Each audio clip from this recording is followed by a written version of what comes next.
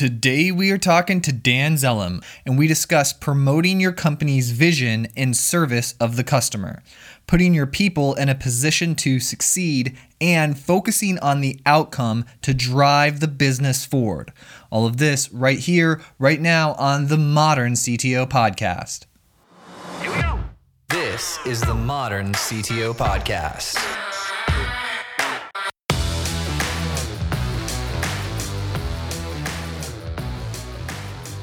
For me, dressed up is when I don't think I ever wear a suit, but I try to avoid it as much as possible.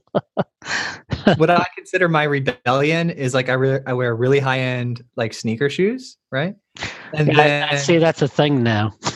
Yeah. I see guys on TV doing that, and it's like, wow, we're wearing sneakers now with suits. That's pretty cool. Oh, I know. I saw. I was watching MasterChef, and I saw one of the wealthy, stylish guys. He was wearing like this really nice suit, and then he had these like bright sneakers that like matched. No. I've seen a lot of people do that now. It's kind of. I'll have to give that a try because it's probably more comfortable than shoes. Oh, that's for sure. I gave it a try. I did. Yeah. The shoes are still expensive, so it's not like a price difference, but the sneakers comfortable. What brand typically? I've tried everything, but I'm interested in this new brand called On, and they just came out, and they look like amazing. ON? Yeah, but it looks like their logo almost looks like a crop circle. I was like, what is this? Yeah, I was like, I want the crop circle shoes. He's like, you mean On? And I'm like, oh, that's what it is, because they do the O and the N strange. Yeah, it's cool. This is the show, by the way. There's no intro. This is the Welcome to the Modern CTO Podcast. This is it. That's great. That's great. Before I left Johnson & Johnson, we had a bunch of millennials who were really started to do podcasts internally in the company, and they did a good job, and it was all organic. And it was a great way for to communicate, in an informal setting, and be able to share it broadly. So it was I gave them a lot of credit for doing it on their own, and they created their own channel, and it started to take off. So it's pretty cool. Was it about like inside Johnson & Johnson, or what was it about? Yeah, it was in like tech stuff that was happening. It was a way to kind of make, because in a big company, it's hard for everybody to know what the heck is going on. No matter what you do, and with a global company, it's even harder because you're dealing with thousands and thousands of miles away, and it's just a great way to they use it to like, what are the cool things that people are doing? What is the CTO thinking? Sort of like this type of thing. What's on your mind? Topical, but it was and really was quite effective. It was good. So how long were you at Johnson & Johnson? It was a while, right? 5 years. 5 years? 5 years. Nice. Yep. And then prior to that, I was with Medco for about 20. So I've been in healthcare technology for 30 some odd years, and then prior to that, I was in banking for 12. Ooh, at least you got out of there. Yeah, no. Well, for me, I was at Chemical Bank, and the mergers mania started, and I saw the writing on the wall and said, "This is not going to be good." So I started planning my exit, and I was so lucky to end up at a company like Medco, which was really a company that gave birth to an industry, the PBM industry, and to be part of that was just an amazing experience. And it's really where I give credit to where I kind of honed my craft and my skills. And, What is the PBM industry? That's the pharmacy benefit management industry. And what they're like a B2B company. And when you work for a corporation, you have medical benefits, but you also have prescription benefits. And PBMs, work on your behalf to negotiate drug pricing, and but they do much more than that. They do clinical interventions. They do fulfillment of mail service prescriptions. If you have a chronic condition like diabetes or some other chronic, you're going to be on medication for your entire life, you can get 90 days prescriptions for the cost of 30-day at retail. So they're a huge industry. They're kind of silent. They're kind of like an Intel inside, but they deal with every major corporation, small business, Blue Cross plan, labor unions, And Medco was really a top tier one, and it was all driven by technology. And the thing about Medco that made it unique was at scale, and the arrival rate and the intensity. We were connected to every retail pharmacy in the country, and we had our own network of pharmacies and call centers. So Wow. it was like the intersection of three companies of custom service bureau, call centers, and sort of like a modern, an early stage Amazon home delivery. And this was in like the 90s, early 2000s? Yeah, I started there in the early 90s, and they were a $2 billion company when I started. And when I left, we were a $70 billion company. And we were acquired by Merck, and then we were divested by Merck. And so it was like working for 3 or 4 different companies. But it had a special, it was a special place that brought really smart people together to do really amazing things. Most of it driven by technology, and the business and the technology group were so intertwined. It was really a magical place, and I'm glad that I got that opportunity. It's really where I got to do a lot of cool things, but it was the type of place where you couldn't afford to screw up, because if you did, you might kill someone. Yeah, or lose $1 billion, right? Yeah, and it was it was. Oh yeah, because if you give someone if you dispatch the wrong. Yeah, no, we had factories that were putting pills in bottles and putting them in bags and putting shipping labels on them, and mail them to people's homes. And then, with the advent of the web, the heyday of e-commerce, we were the first ones to do prescription ordering of refills and renewals on the web. Whoa! And that was just huge. That was huge. I mean, that was unheard of. That you were going to do what? And, we had and back then there weren't a lot of tools. I mean, we had to handcraft things together to make the technology work. That was way before things like Broadvision and WebSphere and all those things. It was way before that. I mean, they came eventually, but, we had to, innovate to get that done and do it securely. And we had to convince, and I played a role in that too, going to clients and convincing them why they could trust us. Because we couldn't do it, we couldn't do it with their members unless they agreed to it. And I remember when we hit, first 100,000 prescriptions, and then I think by the time we end, we were doing millions, and it was a $6 billion channel. Wow.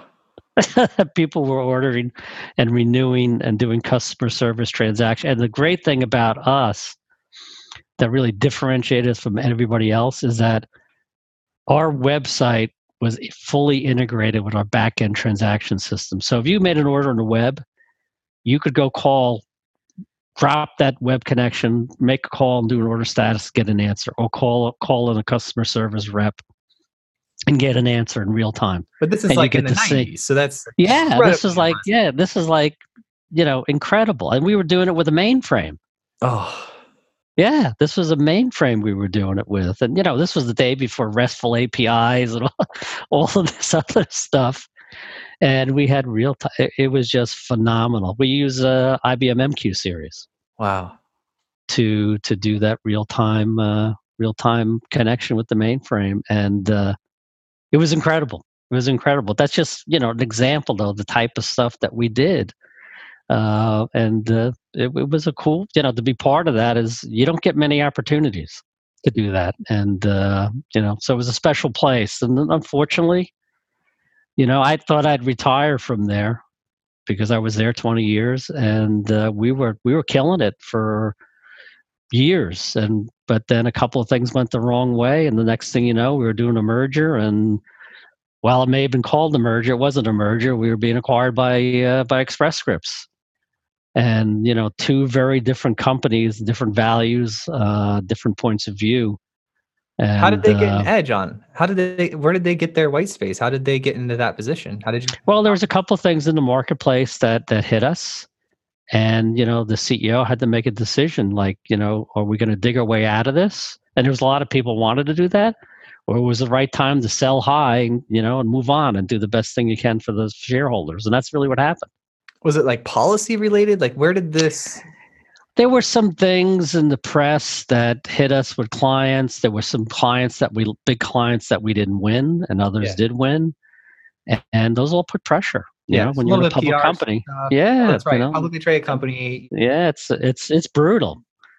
And so there were, the winds were going down. They weren't, underneath our wings. They were under, they were forcing down. And And you the have the CEO made, fiduciary responsibility to your yeah, shareholders. exactly. And it was the right call. It was the right call because it would have taken a long time to to dig a way out of that, and probably for the because the shareholders, it was, including myself, who was one. But it wasn't easy. It was, and then I got to lead the fun charge of like, okay, whose systems are we going to use? And that was 11 months of really interesting conversations, especially when you're the one being acquired. But I'm proud to say that as a result of that, all of our systems were chosen. That's awesome. But they're not Yeah. mainframes anymore, though. Well, no, they still are. They Yeah? still are in that industry. Yeah, they still are, because it's all CICS, and underneath it all, it's all CICS COBOL. Wow. And you're not going to replace that easily in any short amount of time, and it still works, and it's still highly performant. So it's surrounded by a bunch of distributed systems, but it's still mainframe. But things are moving off, but it's still a mainframe driven. It's one of the industries that is still, I think, highly mainframe driven. But it is going to change. But that's a lot of code to move. Oh yeah. This experience brings up, we keep questions in our documents that people ask us and say, hey, when you come across a person with this type of experience, ask these questions. And so I've got one that I think would be a good fit for you. Is that okay? Yeah, okay, sure. All right. So this person's name is Alvin, and he asked me, he said, I want to hear from CTOs that have handled and survived critical technology inflection points, like beginning of the internet, with mobile apps, SaaS, the cloud. He says there's definitely a wave right now with the AI, ML technology, but it'd be interesting to hear about those who've gone through a major technical transition. Like, how did you evaluate it? Yeah, so we certainly did that with cloud at J&J, and because everything cloud and digital now, and machine learning, and and digital is this big umbrella which covers everything. Half people don't even know what they're talking about when they, well, what do you really mean by that?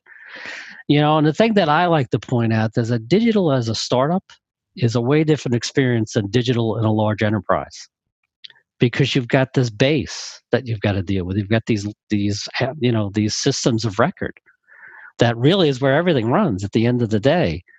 And so when you start, putting up Salesforce, and you start putting up other type of digital things, ultimately, if you really want it to be end to end, you've got to figure out a way how to harness and be able to coexist and leverage some of those legacy systems. And that's a major journey, because building stuff on the edge is easy to do, but it becomes an island if you don't integrate it. And so that's one aspect of it. I think the other aspect of it, that how do you survive that? For my experience, it was having a sound financial model that acts as a pull, not a push. Meaning that people see we move to these digital technologies, and we move to cloud. There's agility and there's cost savings as well. And it acts as sort of a help, not only to help keep a scorecard of who's achieving the goals, but also there's savings to be had there for moving away from physical assets into more of a digital space and virtual space. So, leveraging financials, I think, is a key one. And I think that, the other side of it is, whether it's digital or machine learning, any of these things, is having that relationship with the business that can really show them what good looks like and what the opportunities are to demonstrate value. And so you get that flywheel effect, where it becomes, you hit the inflection point, and then it becomes self-sustaining. But there's a heavy lift to get from there. And I think a lot of that, and particularly with enterprises, you've got a base of people who aren't necessarily, modern day digital people. And how do you do the change management with those folks to get them to like moving to a higher level and to kind of retooling their skills? And I think the third aspect is bringing in people who bring a different point of view. Like when I came to Johnson & Johnson, they have a long history with folks there. So I brought my perspective from Medco, which was a low margin business, operational excellence. We're going to do it. We're not going to try. We're going to actually do it, I love that mentality. and we're not going to fail, right? As compared to a company like Johnson & Johnson, big margins. IT was not necessarily a differentiating factor in the company, more of a back office type of thing. It could be though. And what's that? It could be. It could be. And, I'm proud to say that in the tenure that I was there, we turned the image internally and externally of the IT organization 360 degrees, where we were thought leaders. And, I had the opportunity to present at Amazon's reInvent conference and tell a story. Oh, you told a story? Yeah, I told our journey, that was at that time 15,000 people. I mean, it was incredible. And 2 years before that, we hadn't even begun. So it was just, man, it feels good. It was just an amazing story. And it was one for the ages for sure. And I told people at J&J too, man, this doesn't come along that often. Jump on board, because it's you may not get these opportunities in your career to have that sort of impact and really be out in front of the industry. And we were. And we virtualized. We went from very low rates of virtualization. We got up to like 80% virtualize our environment. And and these are old ERP platforms. They're not these modern day platforms. And we had companies telling us that no, you can't virtualize Oracle, you can't virtualize SAP, and we did it. That's amazing. We did it. And now was Amazon, I got to ask, because you presented no, this was on a private cloud, right? So we had a hybrid cloud. Yeah, we had a hybrid cloud environment, where we moved most of our assets to, because we're not, we just weren't ready, and people are still not ready to move their systems of record necessarily to public cloud. Although I believe it will happen, but there's a lot of ground to be covered there with, regulated industries. Now, I'm curious, are there 15,000 people in technology at the company, or are there 15,000 people at the company? I don't know. Oh, at Johnson & Johnson? Yeah, I don't know how big. Oh, no, there are 130,000 people. Company. Oh, wow. So when you talk about 15,000, you're talking about that's just in technology. No. That was the people at Amazon in the conference. Oh, the crowd, 15,000. The crowd was 15,000. Whoa, yeah. Okay, all right. And I was in the audience. They had another 10,000, on the webcast. Live streaming. I had a poster. It said, "Go Dan." And it was a great experience. So there's Jeff Bezos sitting right before me in the front row. That's amazing. Yeah, it was. And I have to tell you that, working with AWS, and we did a lot of things with them. We rolled out virtual desktops for them, like 25,000 of them. And they're my favorite technology company to work with, because they were so passionate about the customer. And they let you embed with their engineers to get stuff done. With all, you look at what I call now the old tech companies, you got to go through layers and layers before you get to someone who actually knows what they're talking about. And it was just so refreshing. And the way that they operate the company, the way they think, is really, really cool. It's we do that over here because, I've been writing code for 17 years, right? And we have a platform and a product and all that stuff. So we have our engineers they see the support tickets come through, they can respond to people. Yeah. Everybody has like shared time when they're doing that, support desk concept.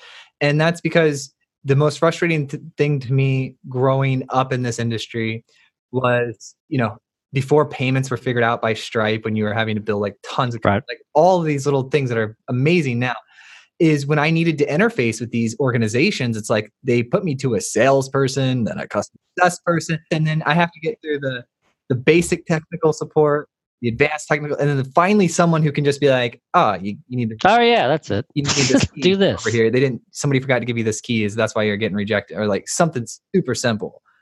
Right. Oh, It's a big frustration for many companies and individuals that have to deal with that. But we had a great relationship with them, and we really do some creative things, and we influenced some of their products, and they actually made some of the product change because operating again as a a startup, it's great, but when you're an enterprise, there's different things you got to consider.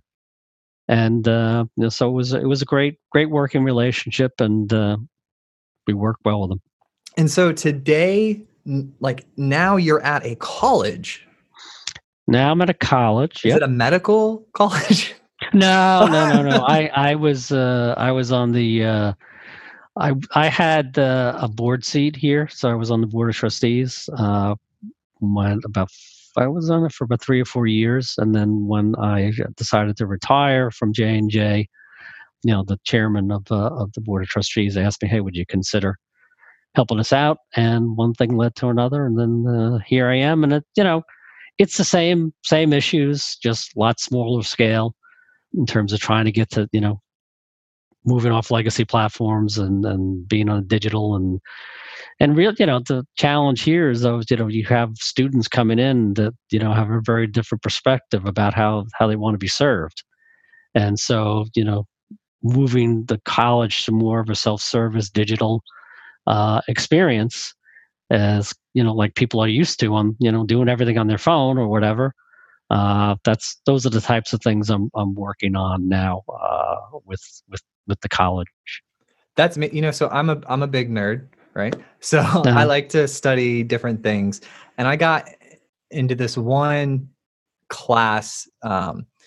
Audible has these like long called the Great Courses. Have you heard of these? Mm-hmm. Yeah. Okay. Yep. So I found one on education, like the history of the education system and all of that. And it's interesting because back in the day, the government would build a library, and then people would come to learn, Mm-hmm. and it was to make the town smarter so they could make more money, so they could have taxes, Right. right? Right. And then they started teaching classes, and then we started to get this idea of school. And then when the British colony wanted to expand, they created the schools.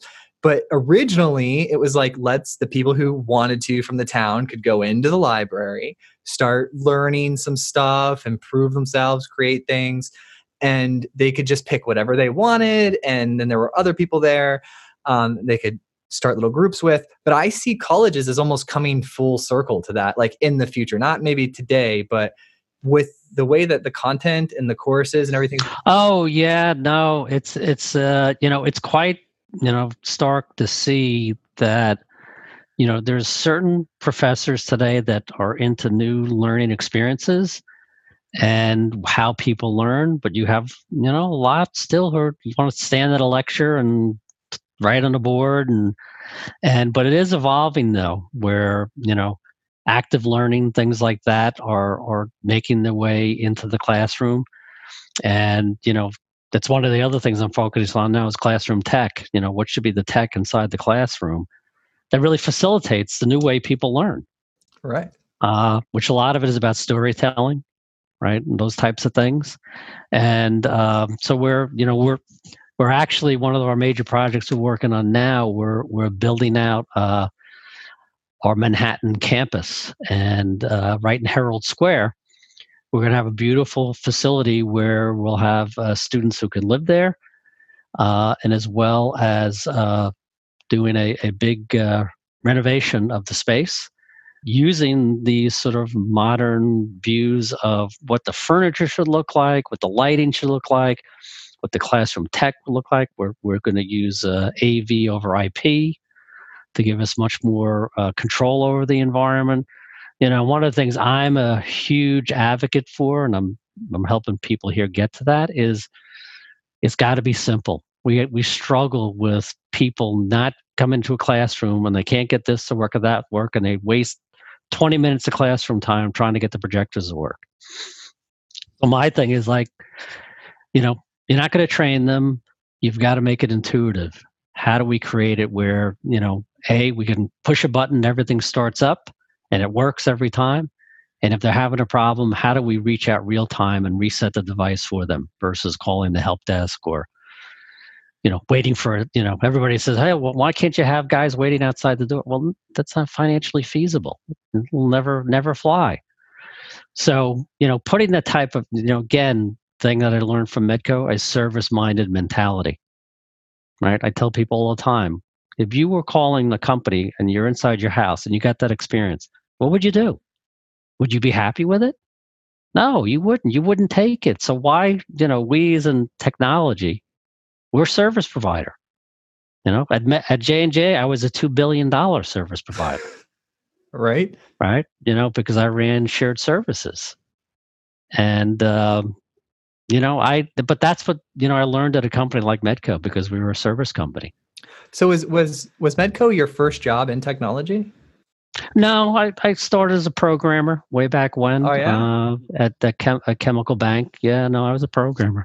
Yep, I was on remember mini computers? Yeah.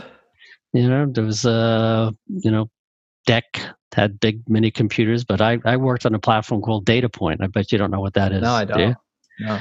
Yeah, Google it.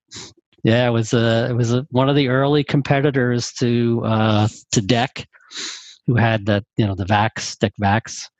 And it was a basic programming language, basically. But you could do some neat things with it. But it was a mini computer that was developed by. They were out in Texas, I think. But yeah, and they were a hot thing for 3 or 4 years, and then Wang came along, and then this came along, and that came along, and they ceased to exist. But it was it's really where I first got the opportunity to program, and then I moved to the mainframe programming, and then I got into 4th generation language. You remember that?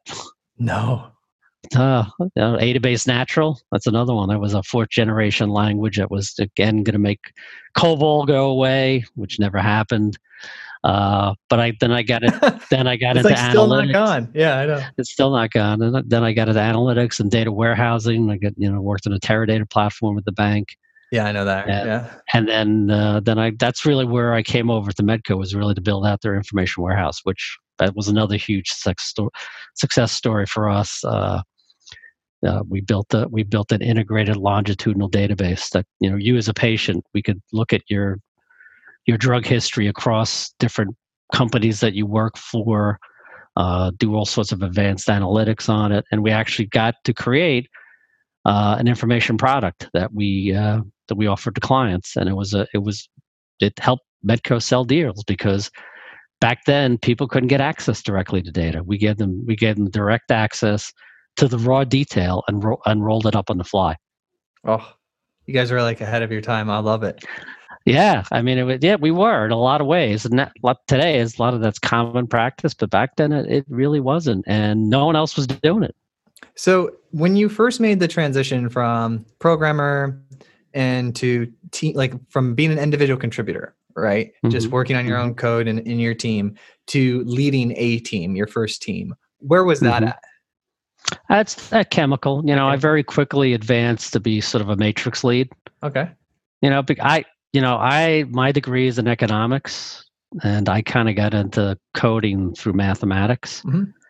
And so I did that, and I was interested in it. But for me, I've always been interested in the outcome more than, being the guy who's coding in the bowels of the system.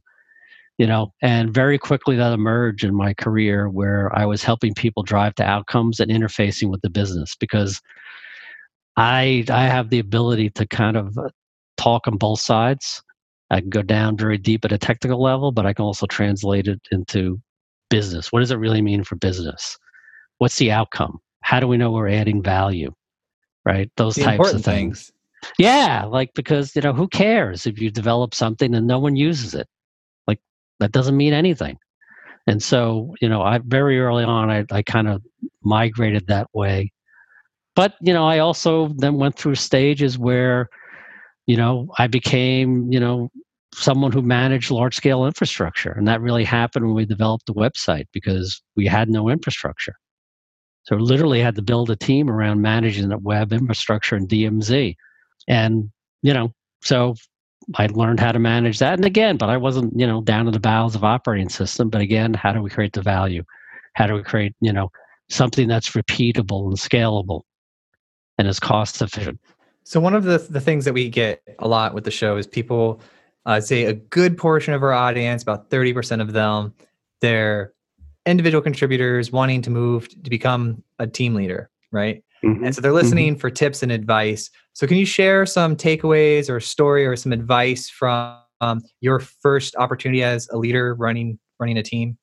Well, I think the first thing, it's about the business, right? It's about first and foremost why are you there? You're not there just to be, a coder. You're there to promote the company's mission and revenue and profitability and service to the customers. So that's, at Medco, we kind of told everyone in the group, yeah, you're a technologist, but most importantly, you're in the medical industry and you have, sort of a higher authority there. So what are you playing for is first. And I think the second thing is that, you know, demonstrate that you can deliver beyond just you. So, yeah, you can do stuff yourself, but have you got the experience and an opportunity, and seek those out where you got 2 or 3 people working with you and you drove the outcome.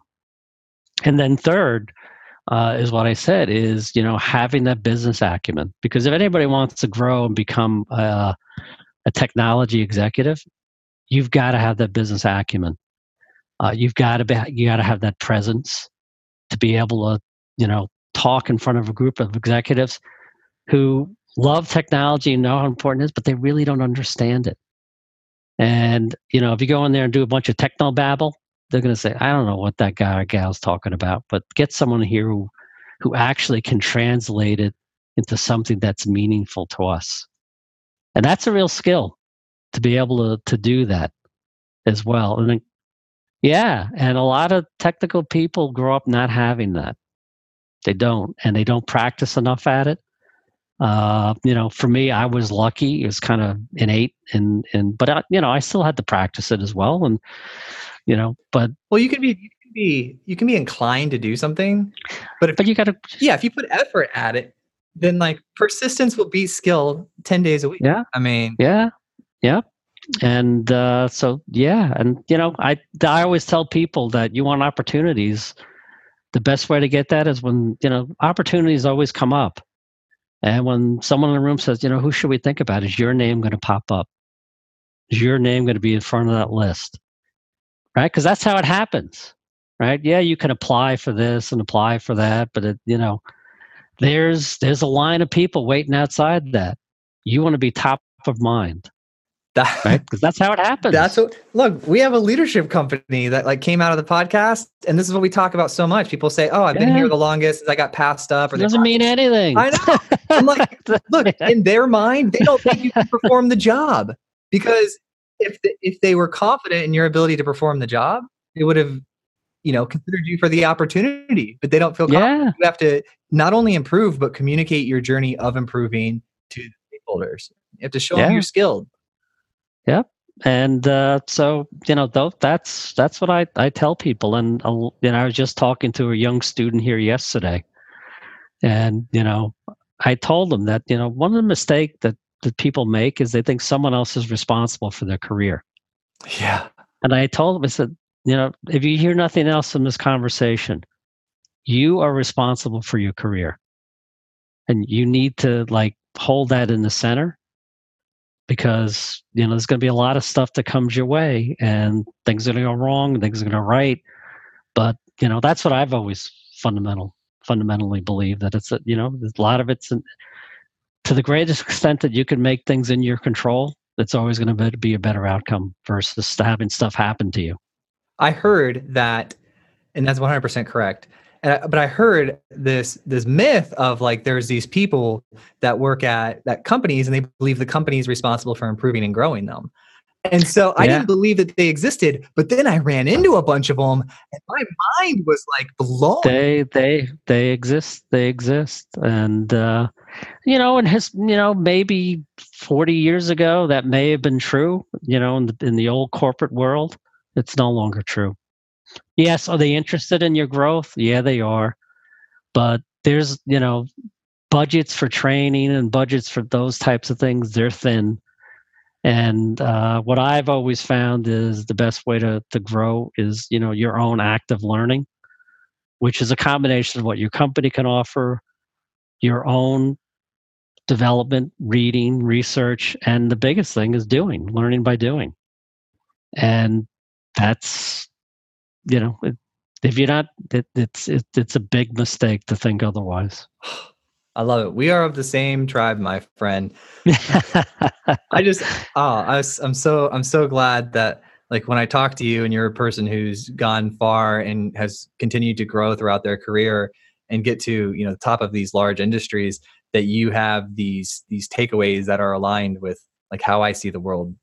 I guess. Yeah, a lot of them are, very practical. They're not, they're not mind blowing. They're very, but they're rare nonetheless in action. No, I guess that's true too. I hear it in my Audible books every day. I hear it from the successful people I listen to. That's one of the main reasons why I have this show, Dan, is because I like to be around people who think like I do, and I like to find people that not only from the books, but people I can actively engage in conversations with. Yeah. Okay. That believe this stuff. It makes it more real. Well, you found a person who believes it 100%, and I'm proud to say that over the course of my career, I got to show a lot of people who listened and took the advice, and they're now very successful in their own right, and and by using some of these principles that were hard for them to accept at times.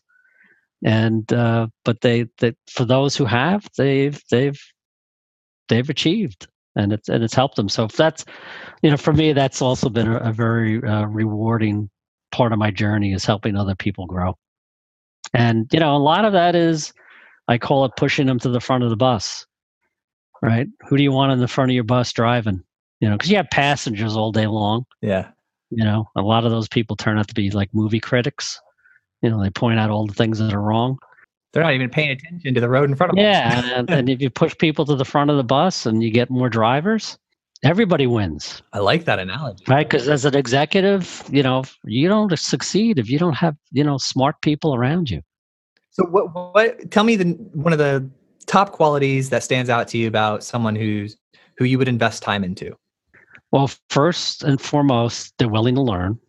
Right, they're willing to, really willing to learn, and they have an aptitude, so you can see that in that. But so often I believe everybody has a skill and a talent, and what I get the most joy out of is finding that hidden talent in people and growing it, and putting them in situations where they have, I can't do that.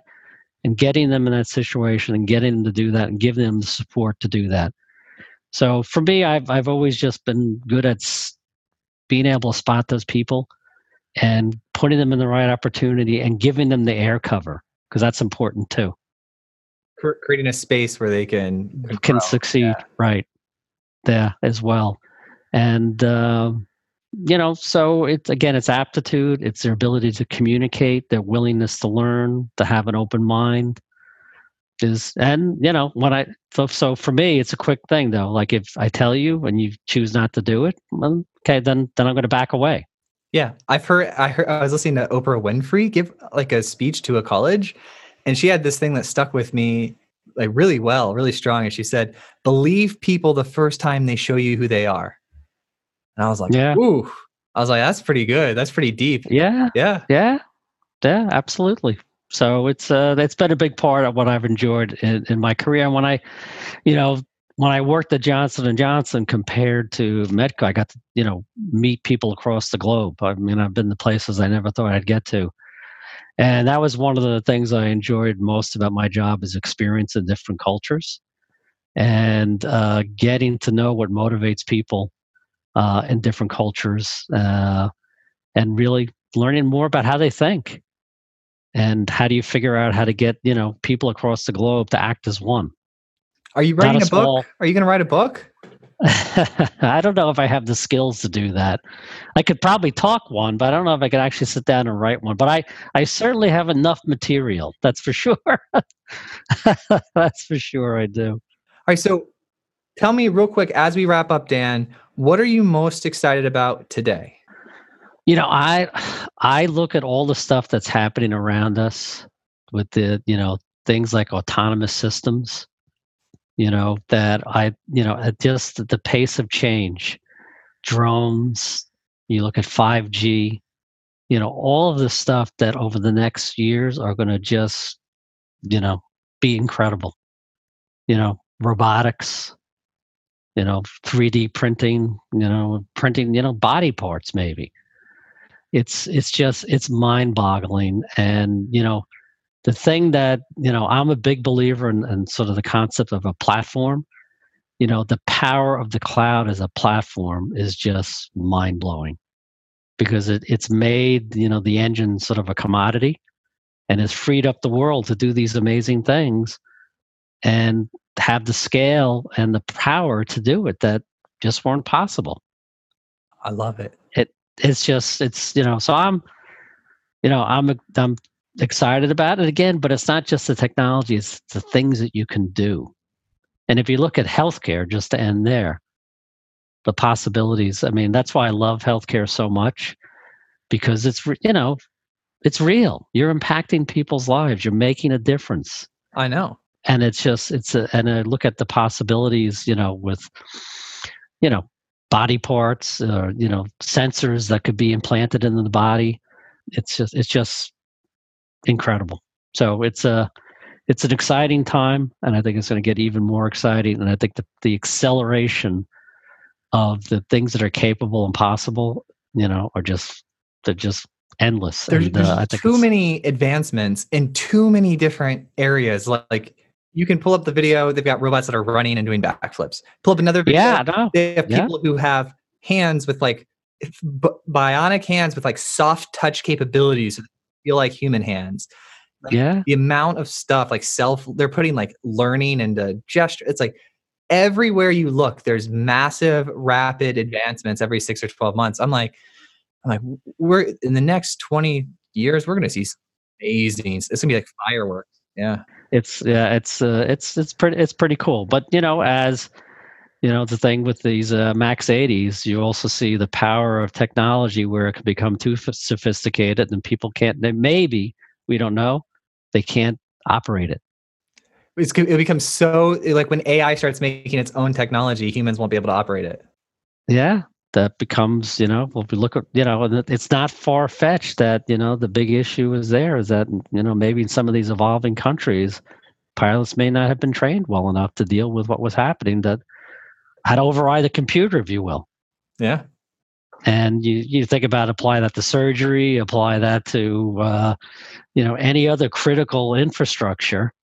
It's sort of like the HAL thing, right? Yeah. Now we're into some Elon Musk territory. Yeah, now we are. Where humans are the biological bootload to our AI overlords. Yeah, exactly. Right? So it's some of it's a little scary. Some of it is filled with promise and amazing things that can be done, but there's another side of it too. Is like, how do we know it's right? But when I was talking to Kevin Scott, who's like the CTO of all of Microsoft, right? First CTO of the entire organization in 23 years. So I was having a conversation with him about this, and he brought some interesting perspective. He said, after he's analyzed it all, like 360 around, right? He just has to choose an optimistic outlook. Like there's no other way to go. Right. That's probably true. And I think I'm there as well, but I'm also, I do have in the back of my mind, it's the healthy skepticism, right? It's like that's a good that's a good word for it. But it's the balance. Yeah, it is, and you need both. You need both. Definitely need balance. Otherwise, it goes too far. Dan, this is fantastic. I so am incredibly grateful that you came on and. Oh no, my pleasure. Thank you for reaching out to me. I was like, wow, this is pretty good. All right. Well, that I appreciate the opportunity, and I'd love to keep in touch. Yes. Awesome. Well, thank you so much, Dan. You have an excellent weekend. You too. Take care.